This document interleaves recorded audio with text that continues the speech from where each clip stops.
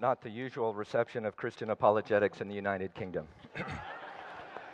I told Tony in a moment of gracelessness that, Tony, you didn't even start with anything funny, so, okay.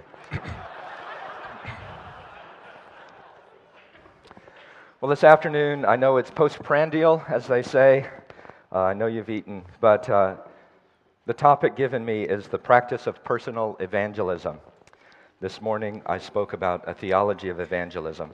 Let me remind you briefly what I said this morning, and if that seemed very dense, I'm not apologetic. You have an hour, a theology of evangelism. You're going to have to say a lot in a very short amount of time, but it is such a privilege to be here, to finally get to meet Ravi Zacharias, who I've heard about for so long. But remember that a theology of evangelism, at least according to me, answers 5 questions. It would be nice if you could remember at least those 5 questions. That would be good. The first was, what is to be told? What story is to be told? And I suggested that we needed today to do some repair and some improvement upon what 19th and 20th century evangelicalism had bequeathed to us, true as it was, and that we needed to perhaps in our day, in our postmodern day, with the particular monsters that some of our friends face, we needed to talk about the gospel of the kingdom, creation, fall, redemption. I always intrude judgment and then consummation. That we want to show the effects of sin are not just personal guilt, but also guilt and corruption, the frustration of the entire cosmos, the breaking of every kind of relationship. That this can repair and correct the Gnosticism that I think that some of our gospel presentations have been given to, the notion that Christianity really just boils down to mental assent to a set of propositions. And I discussed very briefly how, in my experience, use of something as old and strange as the Apostles' Creed, that this historical rootedness can help us repair and correct the individualism that our presentation can sometimes foster, that we didn't mean to, that it can actually that the non-Christian hearing the word of Jesus doesn't realize that upon conversion that they're joining a family through history and across culture. And I think that's increasingly something that will be attractive to our neighbors to learn about, but also something that we need to make clear to them. Our second question is, who is to be told? And I said that everyone who is affected by the gospel of the kingdom needs to hear. Everyone who is affected, and that this includes people who already have a different religion from Christianity, and those who have no religion. And it even includes those who are antagonistic to all religion. 3, what place does God have in evangelism? And I do not think that we have to be in agreement on free will and predestination to agree on a basic theology of evangelism. But we do need to understand that God precedes us in the gospel, having done the work for redemption and working in hearts and circumstances. Brothers and sisters, I love good theology, but we need to not go past our headlights sometimes. Our understanding is very, to be honest, limited. We know enough, but we do not know all things. Listen to one of the shortest parables. The Lord Jesus in Mark 4 says this. And Jesus said, "The kingdom of God is as if a man should scatter seed on the ground. He sleeps and rises night and day, and the seed sprouts and grows. He knows not how.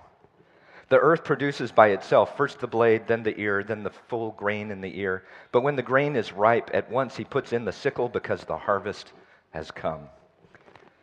Now, from Mark 4, that very brief parable, I would not try to infer a whole strategy of evangelism, but it does emphasize how little we know of the process of belief and growth and conversion.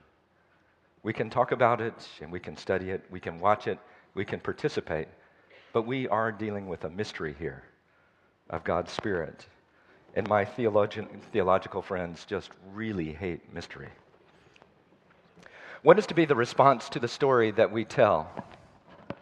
Well, we'll get into that in a little bit, but I would say that, of course, what we're asking for people is to not only know the story, because most of the people in Kansas City already know this story, don't they?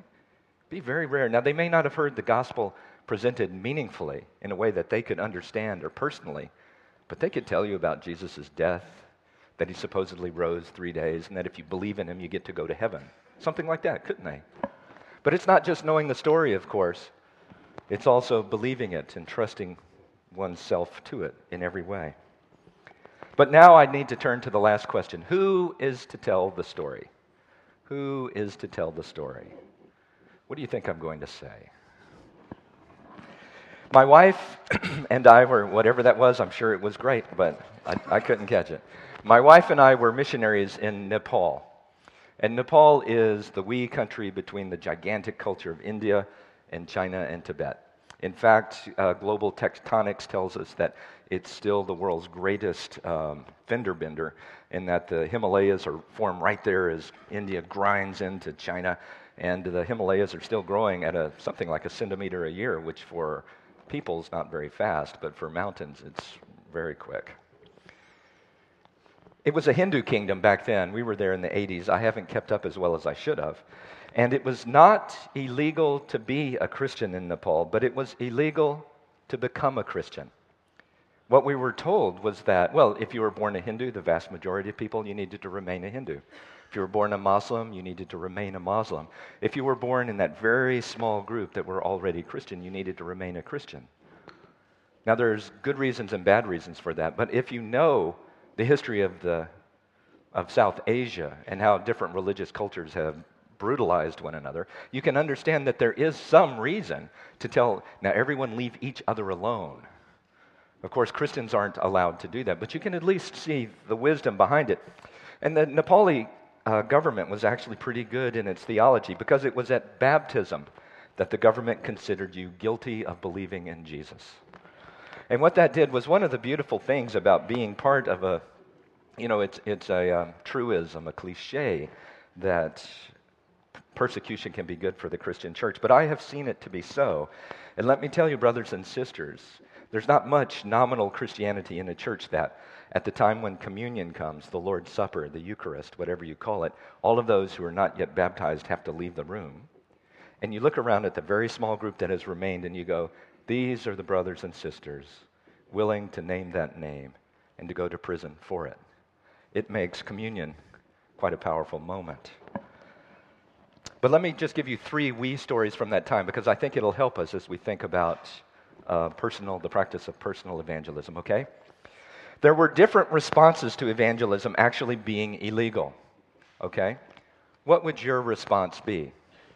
Well, one response was that some would not go to Nepal at all because it was seen as too dangerous. I have to be honest, some funny stories of Westerners being persecuted and how embarrassing it was to the Nepalis, but still it was dangerous. So some would not go for that reason. My own father called me one day and said, Wade, I understand someone has to go, but why does it have to be you? Another response, however, was not to go because, and I have even more respect for this one, because the essential work of evangelism was hindered. Why would you go to a country where they told you that you could not speak of him, you could not proselytize, you could not do evangelism? What is the point? At that time, I was a large animal veterinarian, and the Nepalis would not let you in if you wrote on your visa application, pastor or evangelist or something like that. But if you wrote large animal veterinarian, they really wanted you there. But another response, those are the first 2. Another response was that of my Dutch boss. And I know that there are Dutch people in the room, so I will hurry on. Okay. But what my Dutch boss would say, I got to tell this at least. I'm from the South, which means that I don't tell you what I actually think, right? And I'm working with a Dutchman, which means that he only tells you what he actually thinks. And it took us about 3 years to, do the multicultural thing, okay? But what my Dutch boss said to me one day when I was complaining about what I thought was our lack of evangelism, he said, my work is my witness. My work is my witness. In other words, I do everything for God's glory on our farm, absolutely everything, and the Nepalis will see it. I do not have to talk about it. And this is, if I had the opportunity to talk to some of you as individuals, I would imagine that although you may not have stated it as such, that this is probably the strategy and tactics that a lot of you are also using. My work is my witness. I do not need to talk about it. And there is something wonderful about this response, and there is something very, very insufficient. And so I want to do the insufficient first. Doing your work in a righteous way can sometimes bring the approval of people that you work with, but not always. In a sermon just on Sunday, I talked about two Hungarian friends that actually lost their work after applying some biblical teaching. They actually became unemployed. So sometimes you'll be approved of for doing your work righteously, and sometimes you will not. But in a situation like Nepal, where everything the missionaries did seemed weird and foreign, it was all, no matter what you did, it was all going to be interpreted as your culture. That's why you show up on time. That's why you don't steal from the money box. It's just a cultural thing. Nepalis, when they are sick, would not think of leaving you alone. And so they gather around your bed because, well, he's sick. You don't leave the guy alone. I'm from the South, the United States. When I'm sick, I do not want to see you or anybody, right? So being sick in Nepal, which I was about 20% of the time, was just a nightmare. You know, everybody sitting around my bed wishing me well the whole time. Please just go away, leave me alone. Well, that's how they felt about everything that we did. Gopal, who was my major assistant, one day I found that he had been stealing from the farm, all of the money box. It was empty. And so, of course, my Dutch boss asked me to fire Gopal. We gave him another chance, and this was why. I asked Gopal, now you know it's wrong to steal. Yes, Dr. Saab. Why did you do it? And he looked at his feet, and he taught me a great lesson. He said, my family, and especially my uncle, is suffering right now, and he's very poor. He didn't put it quite as eloquently as this, but he said, you need to know that in my view of the world, to have all of this money sitting in a box at my disposal and not to help my uncle is immoral. Whereas, of course, I was thinking what's immoral is to take money that does not belong to you and do this. So we had to tell Gopal that we were operating along my worldview, but we actually didn't fire him that day. And I hope you can see why. But do you see that that's how different we were culturally? And so my work is my witness just would not be enough. Showing up on time and not stealing from the accounts was just a cultural thing. And I'm here to tell you today that at your office or your school or in your neighborhood and your suburb, by all means, live righteously. That was at least one of the applications from this morning's lecture. By all means, live righteously. But you need to know that in the American suburbs, increasingly, Christianity is just seen as a cultural phenomenon. It's no longer enough. My work is my witness. People will come to Christ because of how honest and kind I am. The second reason my work is my witness is insufficient.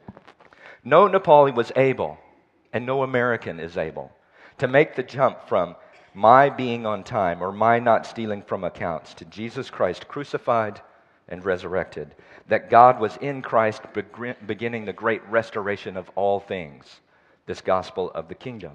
It's just too big a jump for them to make.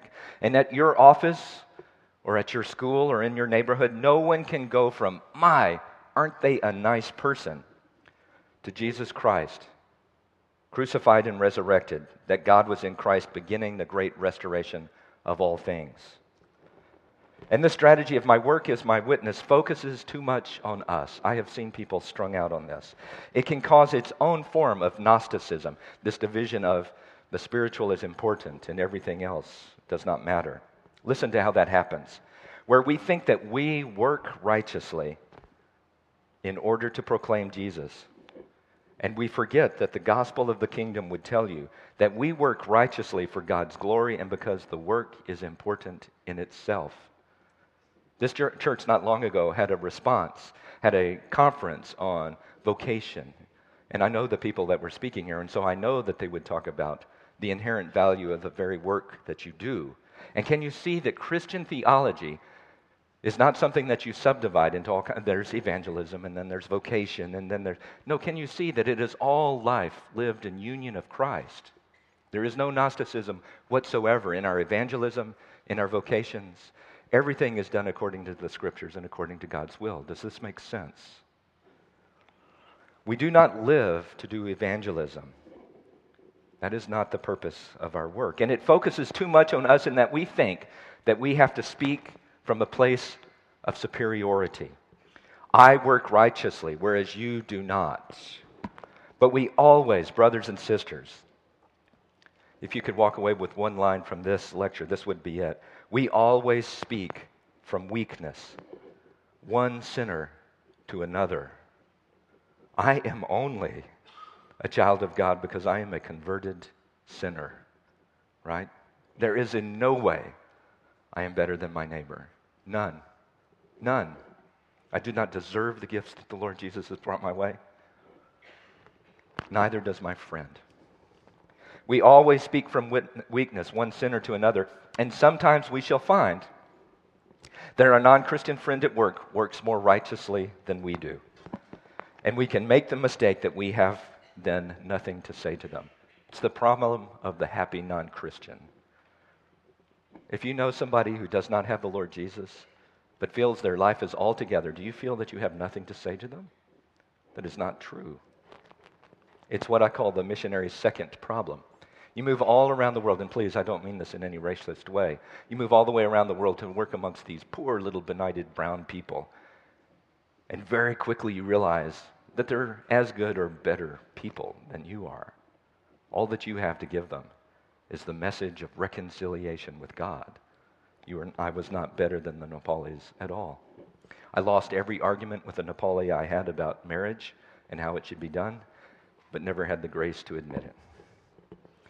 So here, of course, is the wonderful thing about my work being my witness, right?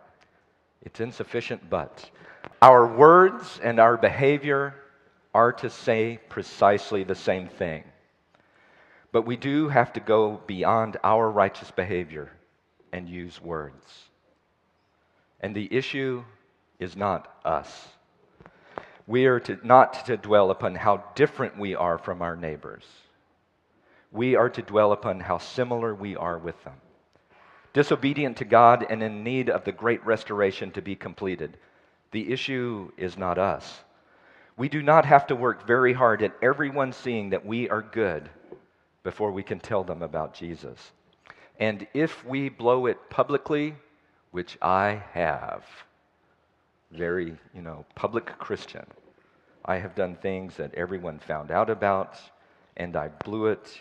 For 4 years in vet school, I was Mr. Christian, and in my last year, I got in a fist fight right in the middle of the library in front of God and everybody. We can still talk about Jesus, because the issue is not us. The issue is not find Jesus and become like me and have it all together. The issue is, I've got the disease, I think you have it also, and it would be so unloving not to tell you about the cure. Charlottesville's health department has a sexually transmitted disease clinic one afternoon a week. Can you imagine if one of your friends saw you queuing up in the parking lot on Tuesday afternoon? What that would say. But brothers and sisters, that is how I think we should feel when someone sees us queuing up for communion at church. This is no time for pride. This is no time for I am better than anyone else. I have got the disease, and I am coming forward for the medicine. Thank God I have gotten past my shame and my pride, and I want to get the cure. My neighbor in Nepal, he lived next door to really kind Christian missionaries for 16 years. But one day he came over to me and he said, if this message is really so important, why have none of you ever come over and told me? St. Francis is supposed to have said, preach the gospel, use words if necessary. That's really wonderful. That was this morning's lecture. That's not this afternoon's lecture. Because I am here to tell you, I am sorry, words are necessary. They're not sufficient, they're not everything, but they are necessary. That is my work, is my witness. And if that is how you're going through life, realize that it's insufficient, that it puts you under a kind of strain that you're not meant to bear, and that it's not enough. Here's the next response in Nepal. So it's illegal to do evangelism, but it was not illegal to answer questions. And so a Mennonite friend of mine seemed to waste a lot of time. Because what he would do is that when I was running around trying to kill every roundworm and every buffalo in Nepal, while I was running around, he would spend a lot of time sitting in tea shops, getting to know the farmers. And now, one thing you don't know is it's almost a daily occurrence in village Nepal to see a group of people carry a body wrapped up down to the river to cremate it, because death was very much a part of daily life in village Nepal.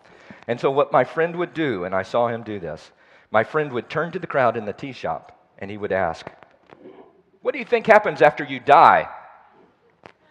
And of course the place would erupt in explanations. But you can foresee, can't you?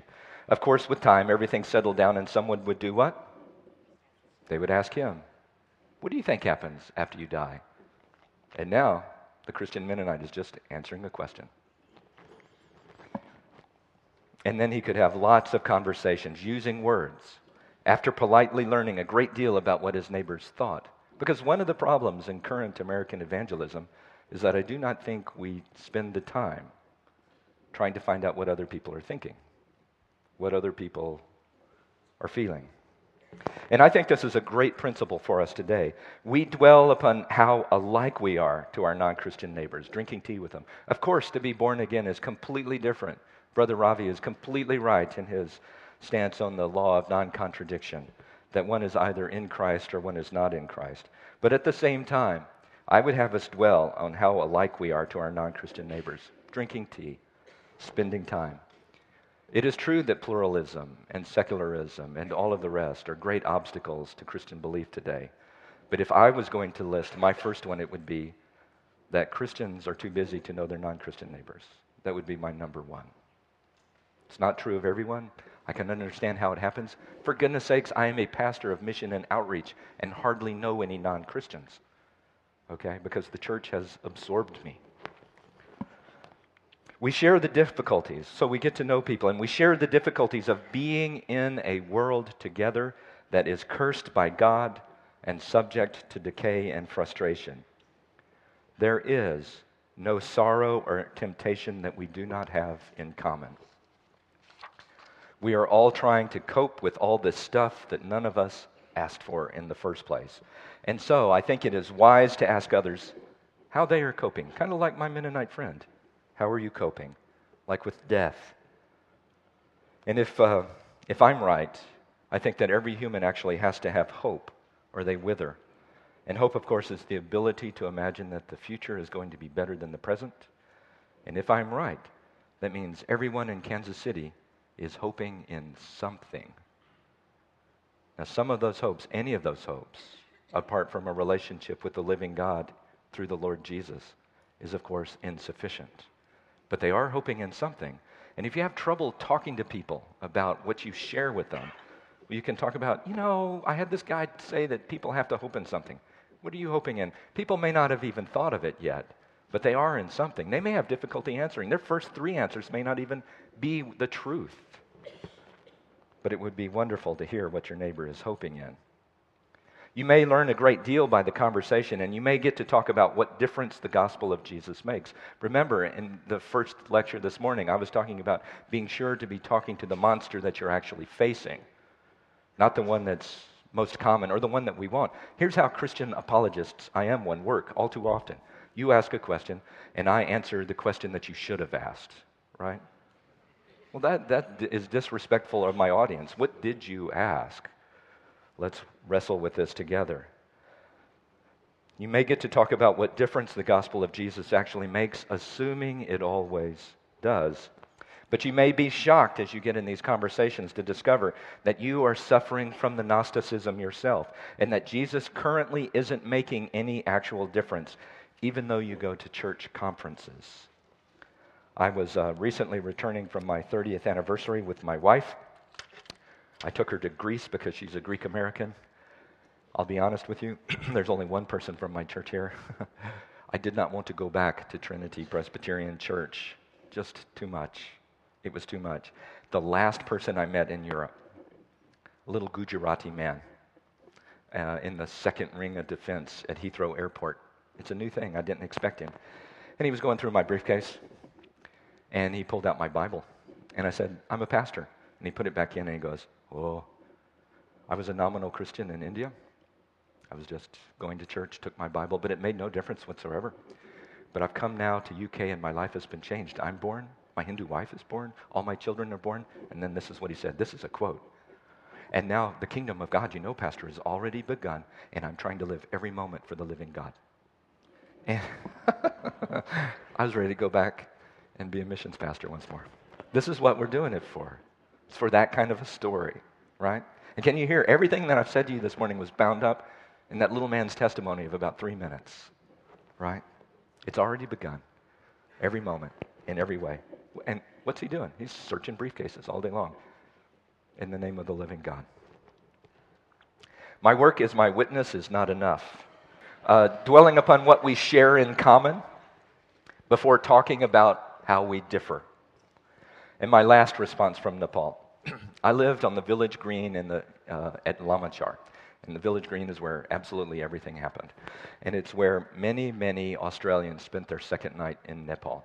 They would come to Kathmandu, and then they would take the night bus to Lamachar, and they would pull out their big cameras after their porters set up their tents. And so they would be taking pictures. And I lived in a very quaint house. And then I always loved the moment where I opened the door and I stepped out. Because the cameras all go down. What the heck are you doing here? Spent millions of dollars and I find a Texan, what is... They were always fascinated that I was a veterinarian. Fascinated. Oh, well, we can see these are subsistence farmers. What a great thing to be doing. But when my Australian friends heard that I was a Christian missionary, I was not popular whatsoever. Their admiration for me as a vet and their anger at me as a missionary. Non-Christians are not my enemies, but they may think that I am theirs. In our culture, attempting to evangelize someone can be considered not just intolerant, but immoral. One of the big British newspapers reworked the 7 deadly sins, and number 1 was the attempt to convert someone to your own religious opinion. Number 1. Here's what I would say to us in that situation. It comes from 2 Corinthians chapter 2, right? And it's talking about not just our individual lives, it's talking about life in communion, life in community as the Christian church. It says that in our worship, that we are, and in what we say and how we treat one another, are you listening? We're to give off the aroma of Christ. There is only one aroma, the aroma of Christ. You can smell it all around the world. But there will always be 2 reactions to the one aroma. Some people will come in amongst you and go, what is that thing? That is the thing I have been wanting. I've never smelled it before, but I've always known it was supposed to be here. But there will be other people that smell that and will say, what? That is death. What is that? No way. Now, each one of you in this room expects one of those reactions much more than the other one.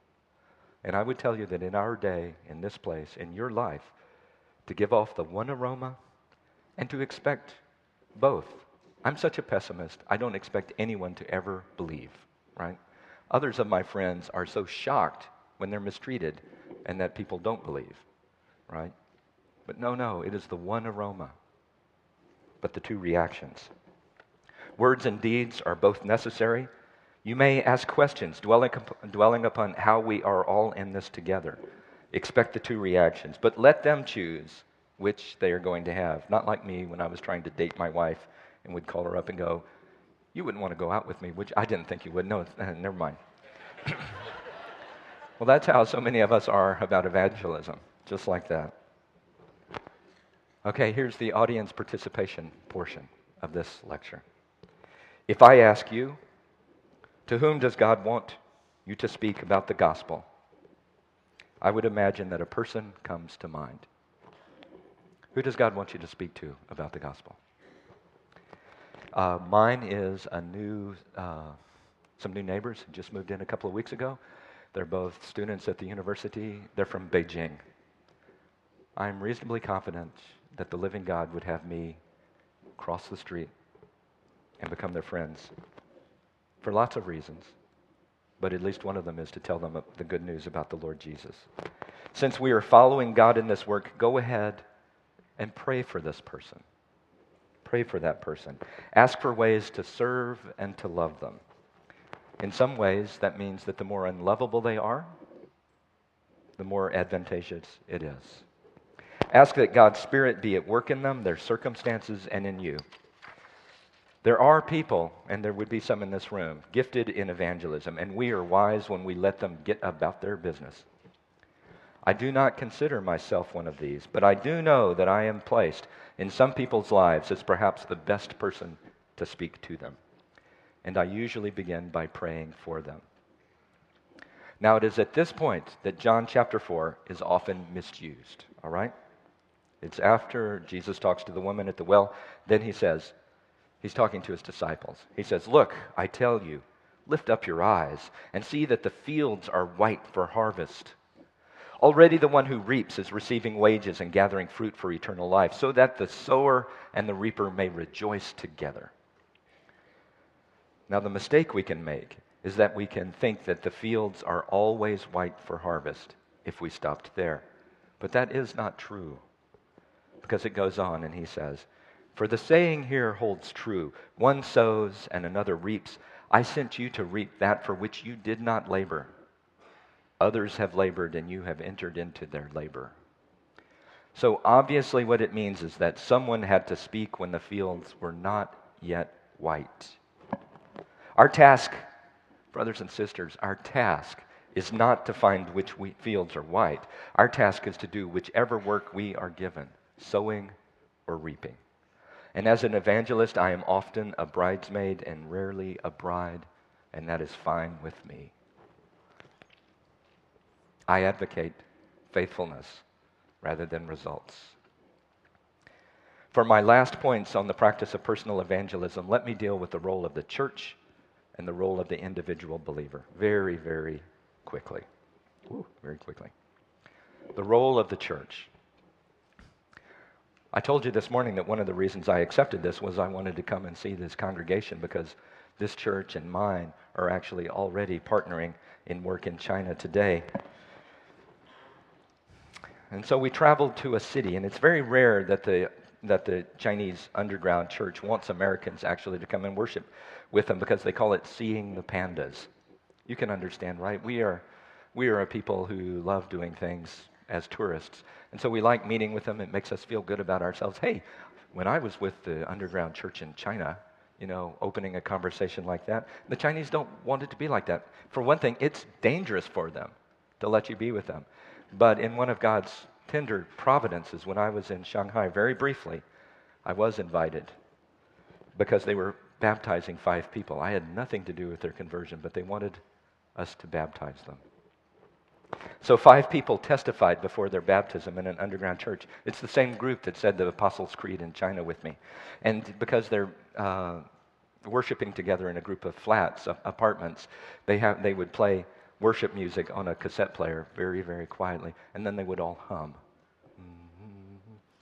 But I haven't heard more beautiful worship anywhere I've gone, humming their hymns. They couldn't be overheard by their neighbors. But this is what happened. Each of the 5 people who testified before they were baptized, I was struck by the role that community had played in each story. Right, this is China. This is the underground church. This is where we love to talk about the Holy Spirit at work. But as I listened to these 5 people who had just believed in Jesus, they told the usual old story of, I started coming along because my wife was a Christian, and then I found that they accepted me right where I was, and they cared for me. And over the course of time, the things that were being said penetrated their shells, and they believed for themselves. Right? Nothing particularly whiz-bang there. And yet, every conversion is completely whiz-bang, the Holy Spirit. The daily life of you loving people who come in your midst is the usual chosen way, even in China, for the Lord Jesus to meet people. They came and shared life with the church and were accepted and watched the difference the gospel made. Apologetics is important. We have to answer questions. Everything has to fall before the Lord Jesus. The gospel must be shown that it coheres, that it corresponds. But apologetics, not always, but almost always, has actually been through history for the believers. to grow in confidence, and I speak to you as an apologist, so that you have the courage to tell your neighbors that what you're saying is true. A vibrant, loving, worshiping community is a very potent apologetic. In fact, Francis Schaeffer taught that love was the final apologetic. If you do not love your neighbors, please do not tell them about the Lord Jesus, because you'll be sending a very destructive message. It is a truism today to divide churches into missional and attractional. Missional churches reach out to their community by going to their turf, leaving the gathered community, leaving our building, and meeting our neighbors in the world. Attractional churches have the strategy of, if our neighbors come to us, we will welcome them, and they will see and hear the gospel. The truth is, of course, that both are needed. Personally, very personal, I know that lots of people disagree with me. I'm not particularly interested in being a seeker-friendly church. If by that we mean that we go light on the distinctives of the body of Christ, Bible teaching towards discipleship, worship and sacraments, discipline of people not living according to their master's wishes. And at Trinity, my church, we always speak as if unbelievers are with us, because thank God they are. So we accommodate, but we are not by any chance seeker-friendly. And yet we are an attractional church. Leslie Newbegin, in a very great article called Mission in a Modern City, he sees the church as a sign, an instrument, and a first fruit. The church is a sign in that it is to point people to something beyond their present horizon, but that can give guidance and hope now. See, what I'm hoping for in my congregation is that there be something that is palpable in that aroma of Christ that cannot be explained by economics, sociology, or psychology, and that the non-Christians who come amongst us will go, what is it that these people have in common? Because what the culture is saying about the church now is that you gather together actually out of fear of it and its truths, and that you're trying to keep your kids so that they're not pregnant before they're married and that they're off heroin, right? That is what the culture thinks of us, right? If they come amongst us, they must see that that is not true. That is not what binds us together. What binds us together is our union in the Lord Jesus and our love for Him and our love for the neighbor. He sees the church as a sign and then an instrument, not the only one, that God can use for His work of healing. One of the things that happened in that 19th and 20th century evangelicalism that I talked about, the Gnosticism that I was talking about, the rampant individualism I was talking about, is that the church actually got marginalized and all of the real work was done by parachurch organizations. This is actually a trend that I think, for apologetic reasons, needs to change today. I'll let you in on a secret. I did not want to be clergy. I do not like clergy. I think clergy are like dogs. They're okay alone, but terrible in packs. Okay? And so, I could go on and on. It's a great story of how God wrestled me to the ground and said, you will start identifying yourself with the church. Please, Lord. Not that. A little plausible deniability. No, with the church. It is not the only instrument that God can use for the work of healing, liberating, and blessing. Not just the proclaiming of the forgiveness of sins. In his case, in Madras, his church helped with the sewage and drinking water. And when people asked, this was my favorite line, what are you doing this for? Are you trying to convert us? Wade, in his old day, would have said, never even thought of it. But his answer was, of course we are trying to convert you. Do you think we would leave you as you are? Right? I hope this church has that attitude towards all of Kansas City. Of course we are trying. We are doing you good. We are blessing you. If we went out of business, we hope that you would miss us. But the reason we're doing that is, of course, we want you. We do not want to leave you as you are. It's a sign, an instrument, and a first fruit. A place where the men and women can have a real taste now of the joy and freedom that God intends for all. In the gospel of the kingdom has already begun, and it is best seen in the new humanity gathered as the Christian church.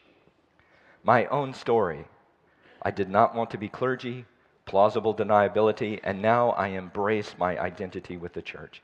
In fact, one of my colleagues is here this morning, and we do a lot of things because we believe in the gospel of the kingdom. We do a lot of things with the city and with people that are very distant from the Lord Jesus, but they also are trying to rid the world of one other form of injustice or so.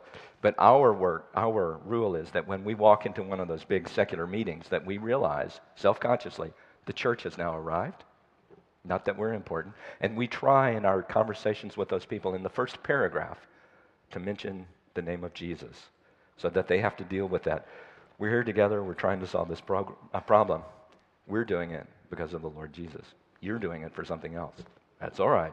But you cannot tell us not to do it because of Jesus. That's our rule, first paragraph. But now we are the church, and we join with our neighbors to seek justice. I'm very excited about how the attorneys in our congregation and some around us have decided to take on payday loans, that kind of thing. But we do it in obedience to Jesus. But not everyone will come to church. Being attractional is not enough. What is the role for the individual in evangelism? I've got to stop. No, I keep going. What is the role of the individual in evangelism? Because we are not all gifted evangelists, but we are all to love our neighbors. We are all to give account of the hope within us. Americans are busy, but I do think that there's reason we could quantify it, that we are also the loneliest people on the planet. Our culture makes real conversation difficult. We pray for our neighbors and for our opportunity to both serve them and to speak for them. Because remember, deeds of love and service and proclaiming the Lord Jesus with our words, those do not have to be seen apart. And in fact, they ought to always be seen together. We have to first cross the street. That means get to know them. My observation is that the largest obstruction to evangelism is not having relationship with non-church folks. But just crossing the street is not enough. We then also have to turn the corner. That is, that we have to be able to talk to them about important things, the problems and fears that we share together, the hopes that we have, and the ways that we have found to cope. The major one of those being that the Lord Jesus really is the Messiah, sent to save us. It snowed in our neighborhood one day. My daughters and I shoveled the sidewalk of an old couple we had not met on our block. This is a true story. 2 weeks later, the lady came by and asked if we could help her care at times for her Alzheimer's afflicted husband. Then her daughter wanted to write a newspaper article because such kindness in our city is not known. This is an example of crossing the street. Begin by praying about crossing the street, having people over for hospitality, beginning a relationship. Now, the church that I work at now is a big regional church, not unlike this one. We have recently done the hard work of dividing ourselves into geographical parishes for 3 purposes: shepherding, fellowship, and mission. Being geographical, I could talk about this at length, is countercultural today, and it's a shift. Mission is doing good and proclaiming Jesus, loving our area, learning to see its needs. All the good we do in Jesus' name. But in a fellowship event, they won't come to church, but we recently had a pie baking contest in the city parish, and I met several people that night who did not come to church. And then standing in the pulpit now, I'm starting to see them, right? This is a midwife between the missional and the attractional church. People getting to know Christians away from church, right? I'm very excited about it. Let me give you one last story, I think it is. The gospel of the kingdom. Recently, we began English as a second language for the Hispanic community. And it's a really good program. We made it necessary that it be an excellent program. We learned to cross the street and go into the trailer park, and we invited them to come if they were interested in learning English. Currently, that program is growing because it does such a good job by word on the street. We don't even go out canvassing anymore. We give them childcare. That's a little bit different. In childcare, we do Bible stories and all of those sorts of things. It's a lot like Vacation Bible School. But this is my favorite story from ESL thus far. One of our ESL students comes very frequently, doesn't have very good English yet, but he works for a gentleman who owns a very big lawn care company in our church. And one day he pushed somebody on the team. And so the owner of the company called us and said, would we translate as he and his foreman came in to fire this guy, right? Needed to happen. Showed physical abuse that way. But what was really cool was that the person translating, 2/3 of the way into the conversation, turned and looked at the Christian brothers and said, you know, this could turn out differently than you envision.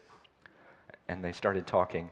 And they started talking about the nobility of all work, even pushing lawnmowers, the whole Christian vocation thing. And then they started talking about culture, and it's true what Ravi said about culture, how we answer questions differently. And what they needed to know was that in the Mexican town that this guy came from, if you did what the other worker did was get right there and start yelling, well, what you do is you push the guy. And they said, now that can't work in our culture anymore. So the Mexican brother needed to learn about that. They gave him one more chance.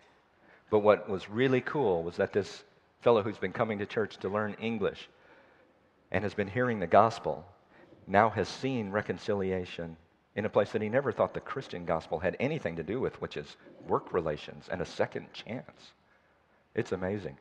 Now, you never know what the Holy Spirit, which blows like a wind, is going to do. But I am almost willing to bet that that man, having seen that the Christian gospel actually matters at work, is going to think that maybe it matters everywhere else. The church is a sign of the new kingdom.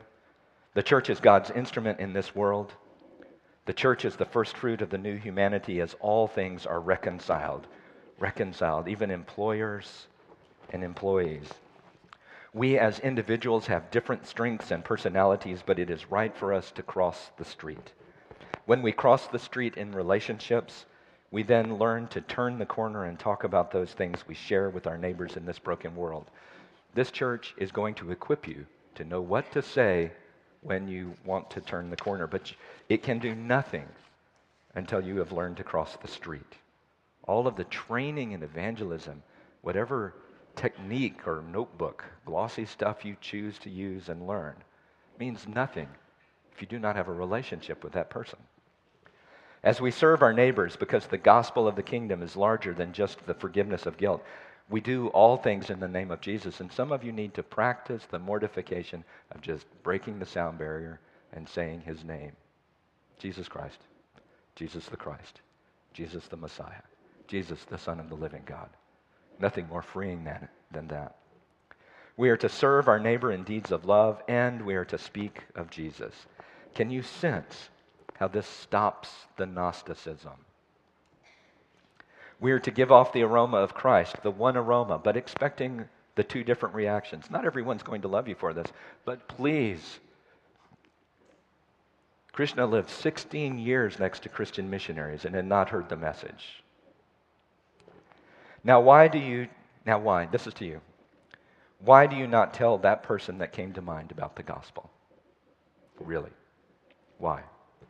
Well, those are the obstacles that you need to begin praying about, whatever comes to mind. You may have opportunity to serve them. Certainly begin a relationship and cross the street. Pray for an opportunity to speak to them about things you share, good and bad. We're all scared to death. The only thing that I think might have been a misconception from Robbie's talk today is that the non-Christian society isn't scared of what's happening also. Everyone in America is terrified about what's happening. We just have different ways we want to approach it, different things we're trying to accomplish, different ways to cope with it. I've been living in Europe for 12 years. I come back and I find, what happened? Everyone I know is so angst-ridden. I'm not used to this. You share that with your non-Christian neighbor. The difference is that you know the cure. That's all. Begin by praying for them. You have an opportunity to serve them. Begin the relationship by crossing the street. Pray for an opportunity to speak to them about things you share, good or bad. Learn to turn the corner, breaking the sound barrier about Jesus. I'm here to tell you it is easier with international students, especially Chinese and Hispanics. The fields are white for harvest in both of those people groups right now.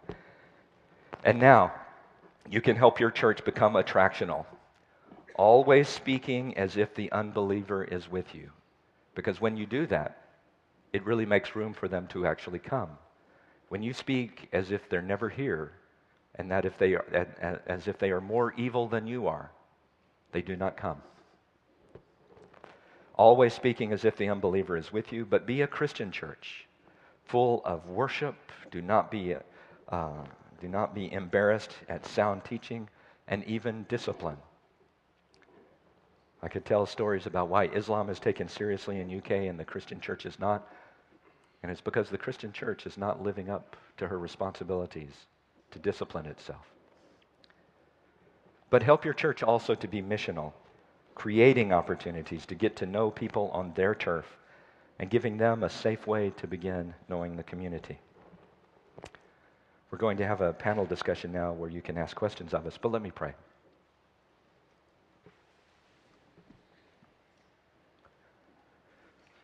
Holy God, the only God, the living God, the God of Isaac and Abraham and Jacob and the apostles and the prophets, the Father of our Lord Jesus Christ, the sender of the Holy Spirit. I would ask for my friends here as individuals that they would know your love, your incarnate love, and that they would be eager to pass that on to their neighbors, even if they do it poorly. I pray, Father, for this church as a congregation that it will be attractional. I pray also that it would be missional. I pray that people will see that the gospel of Jesus fundamentally changes lives in every way. Forgive us, Lord, for where we have been self-righteous and thought that we were being orthodox. In Jesus' name I pray. Amen.